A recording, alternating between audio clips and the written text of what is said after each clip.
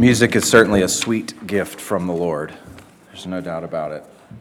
It's a gift of grace that we get to enjoy and to return back to Him in praise. So thank you all for using your gifts in the area of music to bless us and to serve Christ. Thank you very much. We can open up to Matthew 5 this morning, Matthew 5. And as you're opening there, most of us understand that we are in a time of increasing political polarization. I'm not telling you something that you don't already know. There's a research institution called the Pew Research Center, and they've been conducting the same survey since 1994, and it's a survey on Americans' agreement or disagreement with 10 policy statements, all right? So 10 different policy statements and a couple of examples of those statements, so you kind of get a feel for this. And then they rate people. They ask people to respond how strongly they disagree or agree with these statements on a scale there, right? So a couple of them. Government regulation of business usually does more harm than good. That would be one of the statements they ask, and then you know, how on a scale you agree or disagree. Another one would be the best way to ensure peace is through military strength. So then, you rate yourself on that. And so the goal is to find out how far apart people from different groups are, and then which factor leads to the most polarization. So what sort of people are furthest apart on these policy statements? What indicator makes people the furthest apart or the most polarized in disagreement? And so they found actually that since 94, the levels of disagreement, difference of opinion on these policy issues have actually remained remarkably similar along certain indicators like race, gender, religious attendance, and education. Those have remained remarkably the same. People generally, based on those qualities, disagree or agree to the same level. But there's one that is exponentially greater now than it was in 1994, and that's political party affiliation. So if you identify as a Democrat or as a Republican, the level of polarization or disagreement has moved further and further apart since 1994. So the political parties are moving further and further apart on their views on various issues of policy. Now notice, I've just talked so far, and this study has only talked about levels of disagreement over these policies. It has not talked yet about the emotional reaction to these policies, and that's what I'm going to get to now. With the increase in polarization, they've also found that there has been an incredible increase in hostility toward those who are of the opposite political persuasion than you. So people think much more dramatically in a worse way. That's probably not the best way to say that, but they think more negatively about those who disagree with them on these policy issues than they did even 20, 25 years ago. So it's not just that we see the size of government or the amount of military strength as different than other people, but now people on both sides of the political spectrum tend to think that those with whom I disagree are the real problem, and not just that they're the real problem, but they are deserving of my aggression because I disagree with them over these policy issues. Now, I'm describing that and telling you those statistics just to let you know this is the sort of world that we are living in right now. And it's becoming worse and worse in this way. Increasingly polarized, increasingly filled with hostility and aggression. And that's no surprise to you, but there's actual research that backs up what you probably sense and feel with each passing week. Our culture is a culture that is shaped by different ideas, but also shaped by the hostility that people have toward those who think differently than they do.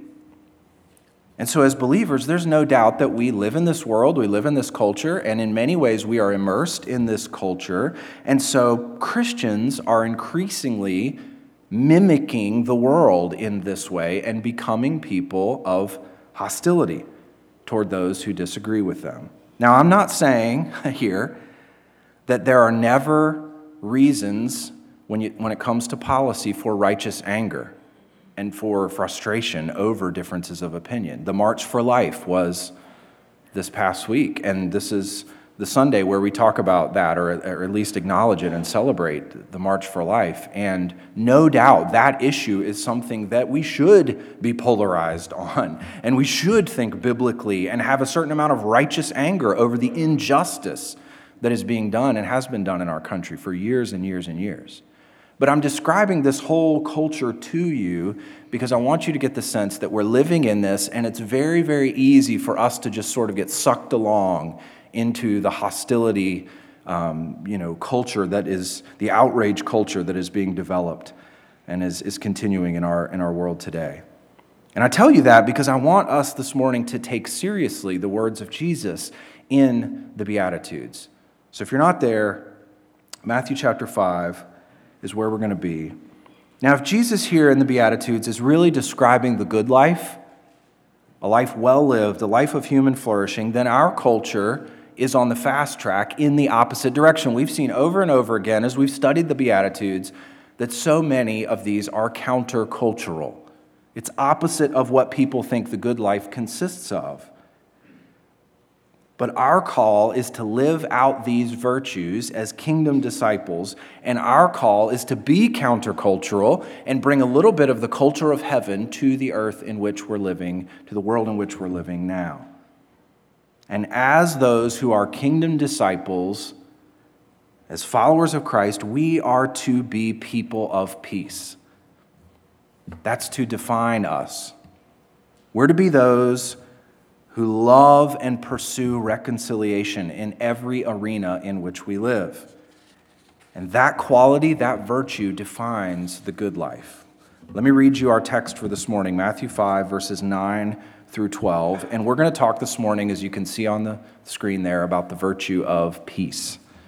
Verse 9, "Blessed are the peacemakers, for they shall be called sons of God. Blessed are those who are persecuted for righteousness' sake, for theirs is the kingdom of heaven.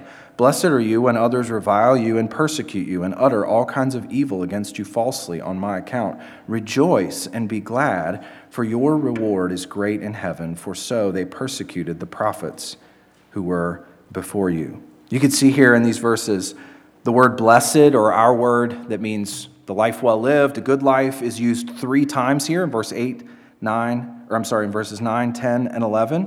And that's why I think these are 3 separate beatitudes here, all based on that word. But you can also see that the beatitude in verse 10 and then the one in verses 11 and 12 are pretty similar. They both deal with those who are persecuted.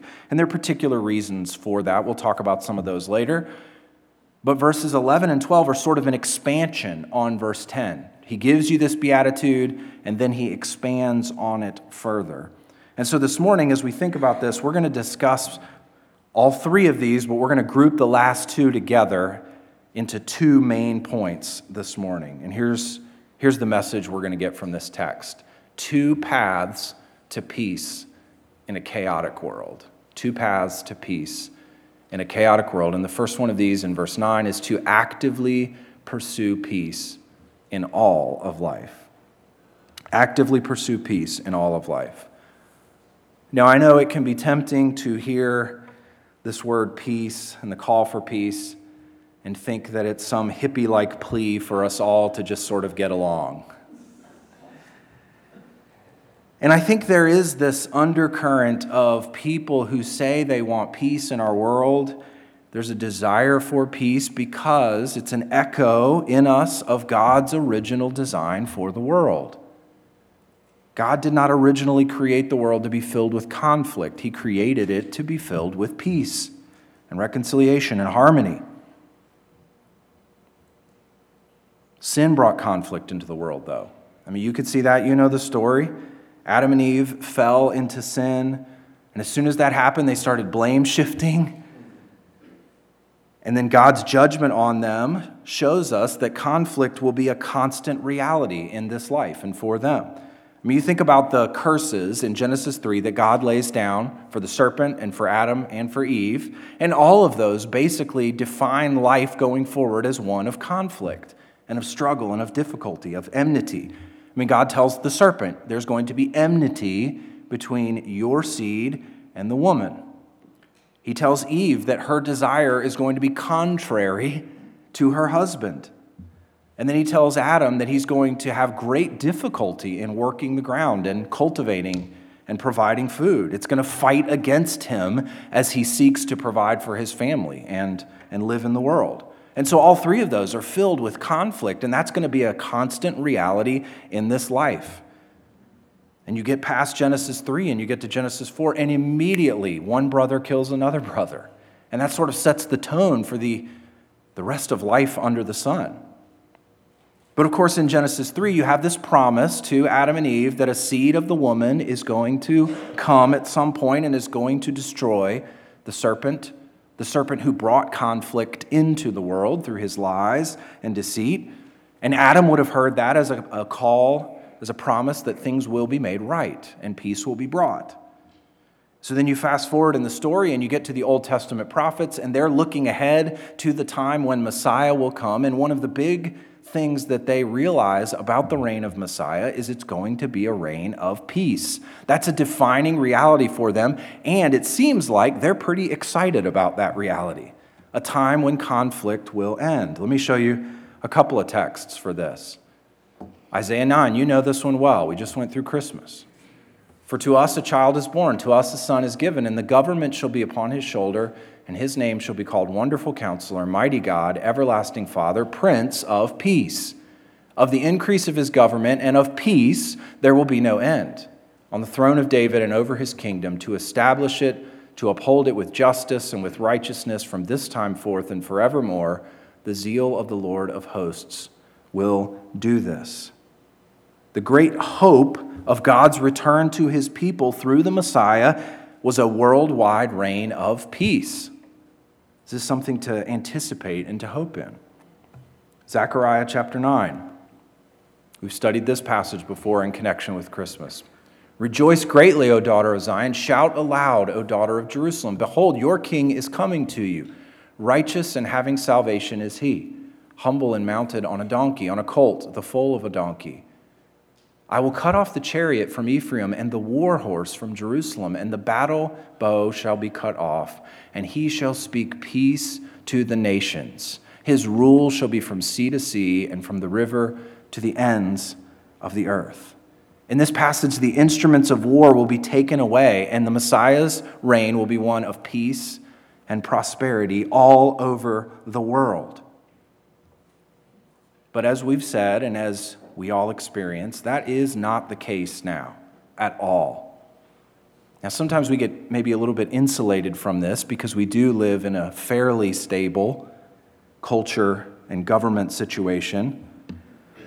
But in the world at large, this is quite the opposite. This expectation of peace is not what most people experience. Right now, on our globe, there are 4 major wars happening.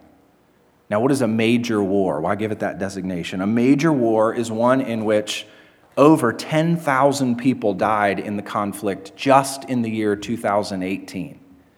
There are 4 of those wars going on right now. Plus, there's a multitude of smaller conflicts that don't quite reach the number 10,000 in 2018, but hundreds and thousands of people have died in those conflicts. That's happening all over the world right now as we sit here. Beyond international war, there's political unrest, racial tension, workplace disputes, domestic violence, and then even just on a smaller scale, there are arguments and struggles between friends and family that probably some of you experienced this very week. There's conflict in life, from the smallest personal relationship all the way up to international war and tens of thousands of people dying. Strife and war and bitterness and conflict are so common in our world that a lot of times we just assume those postures. And we take it for granted that we have to be people of strife and conflict because the world in which we live is a world filled with strife and conflict and war. But what does Jesus say in Matthew 5:9? Blessed are the peacemakers. Notice here, it's not just those who say they want peace. It's not just those who value peace, who talk about it. Most people would love to have peace. I mean, if you ask the average person on the street, hey, do you want world peace? Do you want us to be free from conflict in our political situation, in your personal life? Well, yeah, I'd love to have peace. That'd be great. Jesus says here that kingdom disciples are those who acquire the virtue of actively pursuing peace in their lives. They are peacemakers. They go after it hard. They intentionally seek to foster conversations and relationships that help other people overcome conflict and strife and lead to reconciliation and peace. One author said it this way. I thought this was helpful enough to put on the screen. Happiness, or the good life, is not bestowed on those who love peace or even on those who are peaceful themselves, but on those who actively make peace. In view is an activist, aggressive stance toward conflict and controversy, which summons those committed to peace not only to seek, but also to construct conversations, alliances, relationships, treaties, and political and social structures that have the possibility of achieving meaningful reconciliation.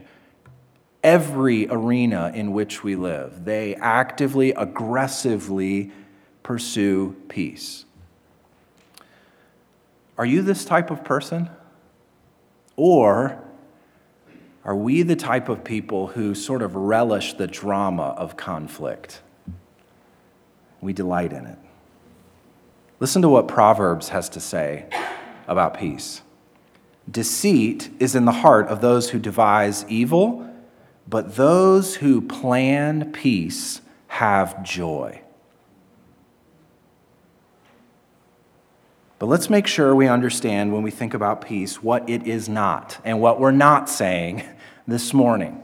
Because it's very easy to hear this in sort of the cultural way that we talk about peace. Peace is not glossing over differences.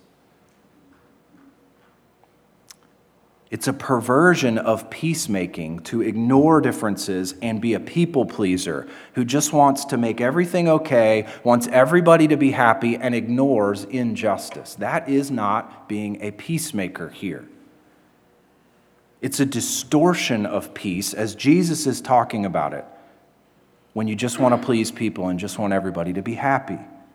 And what typically ends up happening when you don't deal with differences and you don't deal with conflict and you don't address it head on in order to bring about peace, what typically ends up happening is those who are most marginalized and who are weakest end up being wronged. It ends up harming them. So what is peacemaking? Peacemaking is doing the hard work of honestly dealing with sin and conflict and seeking reconciliation. It acknowledges the brokenness of the world. Peacemaking doesn't just push that aside. It deals with the brokenness of the world straight up and honestly, and then seeks to have conversations and create relationships that bring understanding and love and healing to those people who are suffering from strife and conflict. So for you and I, chances are that you and I are never going to negotiate a Middle Eastern peace treaty, right? Sorry. Your Facebook post is not going to bring peace to the Middle East. Hate to inform all of us of that, but it's not going to happen. But this virtue, as you put this on and as you grow as a peacemaker, not just someone who loves peace, but someone who aggressively pursues peace and deals with conflict in your daily life, it will cause you to act this way and to live this way in your marriage, in your family relationships, in your church context, being a person who seeks reconciliation and to deal with conflict so that we can all pursue Christ together, and in the broader culture as you interact with those outside of the church, other believers, people in your workplace, As you become this type of person, it's not just something you do, it's someone who you are. It's a virtue that you put on. You will deal with this. You will act this way in all of life, and it will begin to define how you and I deal with people. And a life defined by peacemaking is certainly a life well lived and the good life. Notice what Jesus says in verse 9 about the outcome of being a peacemaker. Blessed are the peacemakers, for they shall be called sons of God. In the Jewish world, you were called a son of, and you fill in the blank, whoever or whatever that may be, right? A son of, fill in the blank there. You were called that when you had a quality that resembled that individual. So it's not talking about a biological reality here. It's talking about a way in which you resemble another individual, another character quality that they have. You know that to be true. Sons typically mimic and showcase what their parents are like. Bethany has said multiple times that when she sees me walking around with my bow-legged gait around the church, and then sees my dad walking around with his bow-legged gait around the church, she has no doubt that Nathan is the son of Charlie. And sometimes from the back, except for the hair, she thinks, oh, there's Nathan. Oh, no, that's his dad. It's very obvious that I imitate him and that I am like him. And not just that way, but other ways too. So what is Jesus saying here? You and I are never more like God than when we pursue peacemaking. It is a divine impulse to resolve conflict and bring about reconciliation. Now, why would he say that? Well, think about God and think about his actions of pursuing peace. Human beings rejected God's word and his rightful authority. We didn't want him. We didn't want anything to do with him. We rebelled against him and introduced conflict into the world. We turned our backs on him. And yet, he made the promise in Genesis 3. He pursued peace with us. He pursued reconciliation with us. Listen to Colossians. For in him all the fullness of God was pleased to dwell, and through him to reconcile to himself all things, whether on earth or in heaven, making peace by the blood of his cross. We were enemies, and God pursued us, and now, through Jesus Christ, we have become family. That's peacemaking to the highest degree. God pursues that peace by the death and resurrection of Jesus Christ. But then what's amazing is that peace, that vertical peace with God, then flows out, or it should flow out, into our horizontal relationships with other people. You can't have vertical peace with God, genuine reconciliation with God, and have that not impact your relationships with others. It's to be like God. Ephesians chapter 2 makes this very clear. But now, in Christ Jesus, you who once were far off have been brought near by the blood of Christ. For he himself is our peace, who has made us both one and has broken down in his flesh the dividing wall of hostility by abolishing the law of commandments expressed in ordinances, that he might create in himself one new man in place of the two, so making peace, and might reconcile us both to God in one body through the cross, thereby killing the hostility. And he came and preached peace to you who are far off, and peace to those who are near, for through him we both have access in one Spirit to the Father. We're reconciled to God, and this passage makes it very clear that then we're reconciled to one another. Jews and Gentiles here. People who couldn't see the world more differently are brought together and are reconciled to one another and have peace with one another.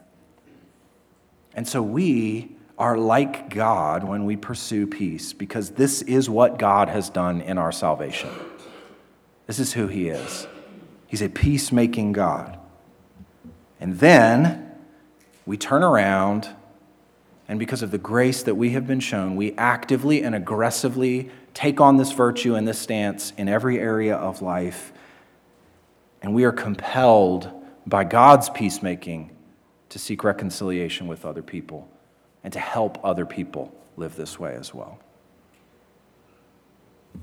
So this is a necessary path to peace in our chaotic world, to actively pursue peace in every area of life. And I would encourage you this afternoon, I only briefly hit on some of these areas: marriage, church relationships, family relationships, workplace, but I would encourage you to go back and take each of those arenas and just think through what this looks like for you. How to grow in the virtue of being a peacemaker in all of those areas. Don't just let it come from the pulpit once and then you forget about it, but be intentional about it, aggressive, maybe even. So that's one path to peace in a chaotic world. And the second one is found in verses 10 through 12. Graciously endure persecution with the future in mind. So I've already told you that peacemaking isn't easy, right? It's countercultural to be a peacemaker. We live in an outrage culture. The easiest thing in the world is to just float along with that outrage.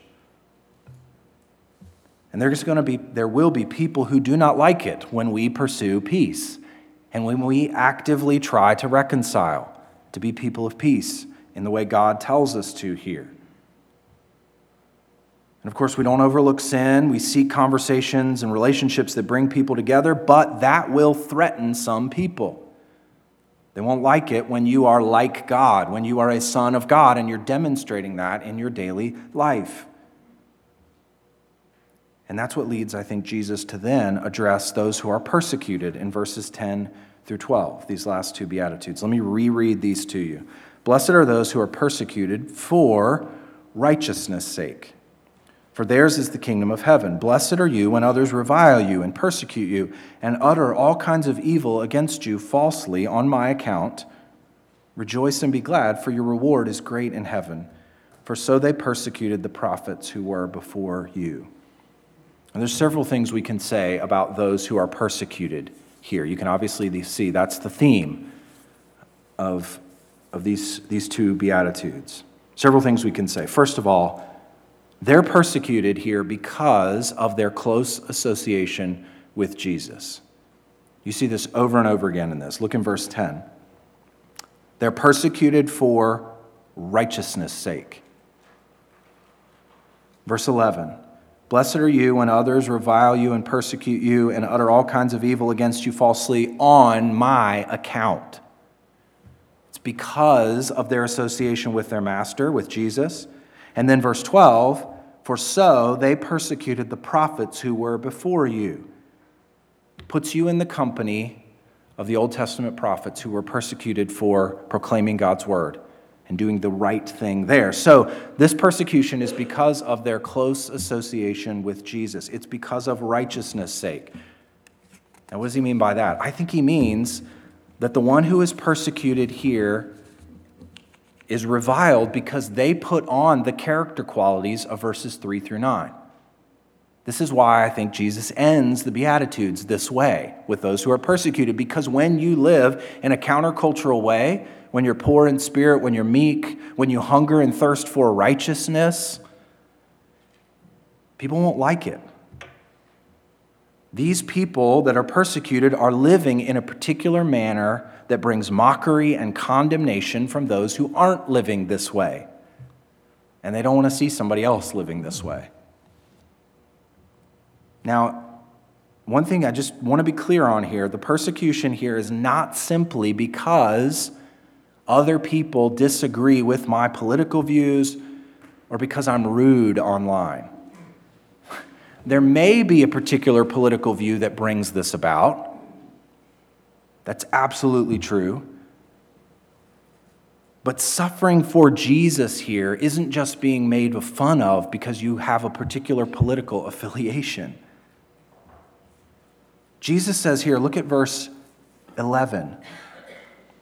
They utter all kinds of evil against you falsely. There's no basis for their slander. Nothing should stick to you. The only basis for the persecution here is because they are following Jesus Christ. They're associated with their master. It's not just because people don't like you, because you're kind of a jerk sometimes. That's not how this works.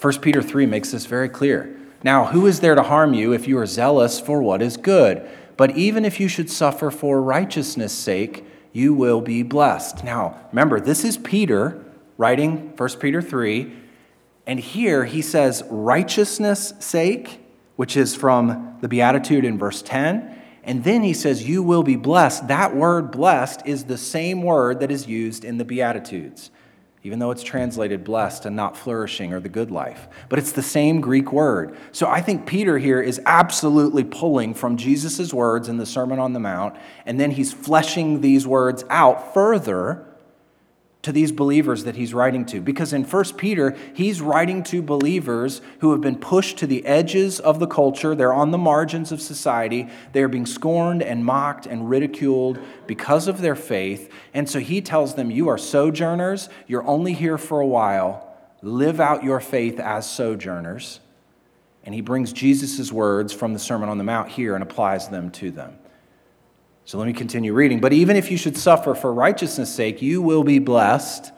Have no fear of them, nor be troubled, but in your hearts honor Christ the Lord as holy, always being prepared to make a defense to anyone who asks you for a reason for the hope that is in you, yet do it with gentleness and respect, having a good conscience, so that when you are slandered, those who revile your good behavior in Christ may be put to shame. For it is better to suffer for doing good, if that should be God's will, than for doing evil. Why are they put to shame? They don't have any accusation that can stick. The only thing they can say is, well, he hungered and thirsted for righteousness. He was meek. He was poor in spirit. He was merciful. He was a peacemaker. And I don't like him because of that. And so that's why Peter writes this here. You are imitating your Lord, according to verse 18 here, when you're persecuted for righteousness' sake. Now, the second thing to notice about the persecution here in verses 10 through 12, back to Matthew 5, if you flip to 1 Peter, is this includes verbal harassment. Sometimes we tend to think of persecution only as physical violence, but it's very clear here that it includes verbal harassment. It includes mockery. It includes being made fun of and spoken down to because of your faith. Verse 11, blessed are you when others revile you, persecute you, and utter all kinds of evil against you falsely on my account. It includes verbal harassment, but certainly it's not limited to that. In verse 12, the prophets were in the same line as the prophets. They were persecuted before us. Certainly the prophets were verbally harassed, but many of them were beaten and were killed for their faith. And so this includes verbal harassment as well as being physically threatened and having physical violence done against you. Now, this sort of verbal harassment, I think, is becoming an increasing reality in our country for believers here. And while that's true, in some ways, we cannot forget when we read this about our brothers and sisters who are around the world who are suffering in significant ways, even beyond what we may suffer in the near future here. I think sometimes we tend to think of the American church as sort of the center of the church globally. It's a little bit narcissistic sometimes when we do that. But maybe you've heard this. The church is actually in decline in Europe, certainly, and in America as well, overall. And some people estimate that 72% of the global church are now found in Asia, in Africa, and in South America. In China alone, there are estimates that there are 175 million believers in China. And the number of believers, it seems to be just growing exponentially there. Certainly where I've been in Nepal, in Asia, in the 1970s, there were 300-ish believers there. Now they estimate there's maybe 10% of the population, over 3 million believers in that country. in a span of 30 to 40 years. Unbelievable growth there, and that seems to be happening all over the world, or particularly in Asia, Africa, and South America. But as you think about the growth of the church there, places like Asia and Africa are not easy places to follow Jesus. Look at this map. I just pulled this up. Maybe you can see this. I hope you can. On the top of it, you see 3 different levels of persecution. This is an organization that keeps track of these things and sort of rates countries on the levels of persecution that believers there suffer. The red is extreme persecution. This would be a place like North Korea. Very high persecution is next. This would be like China. I don't know if you've read the news stories, but pastors and Christians are being arrested now in China. They're tearing churches down. The communist government is getting very aggressive with believers, trying to stamp out Christianity as best they can. I think they understand it's growing and is getting close to 10% of the population there. And then the yellow one is very high persecution. A place like Russia, Somalia would be there. Not Somalia, Yemen, I think, is there. So significant levels of persecution around the world. And it's amazing when you look at this map and see and listen to what I just told you about the growth of the church in Asia and in Africa and South America. The places where the church is growing the most are the places where the most persecution is happening, according to this map. And why is that? Well, I think what Jesus says here is right.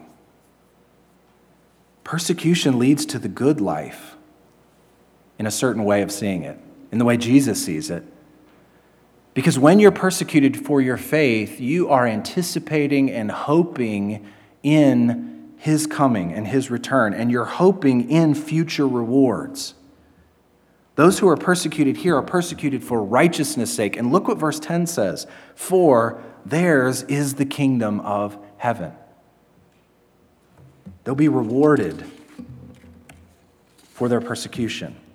Verse 12, rejoice and be glad, for your reward is great in heaven.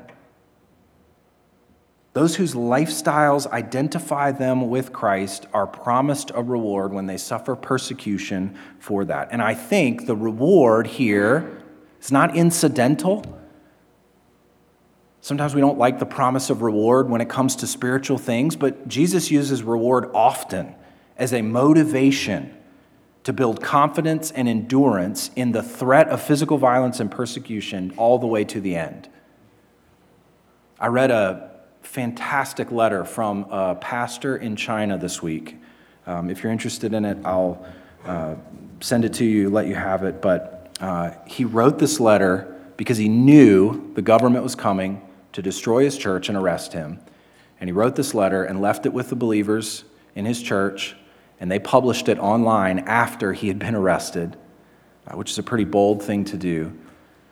But if you read through this letter, this guy is like, I know my future reward is there. I'm trusting in Christ and in His return and in the goodness that He will do to me and the promises that Jesus makes here. And all of that motivated that man to be able to stand and to not give back his faith when it came to being arrested for teaching and preaching the gospel there in China.